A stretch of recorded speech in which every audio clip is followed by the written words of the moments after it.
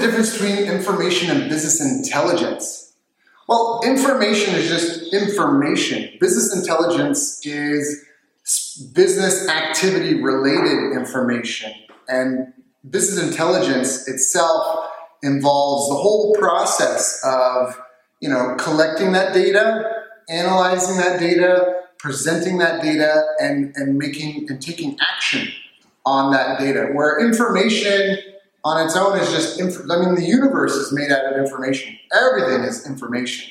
So you might have information on what's happening, but if you're not organizing it and looking for trends, if you're not benchmarking certain behaviors, if you're not watching all the things that are important, what I mean is that maybe you're collecting information on web visits, but is that the full picture?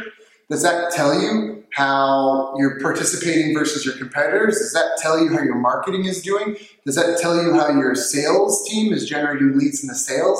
Does that tell you how customers feel about your products and services? Does that tell you how your staff feel about what they're doing in your company? How they're performing for your company?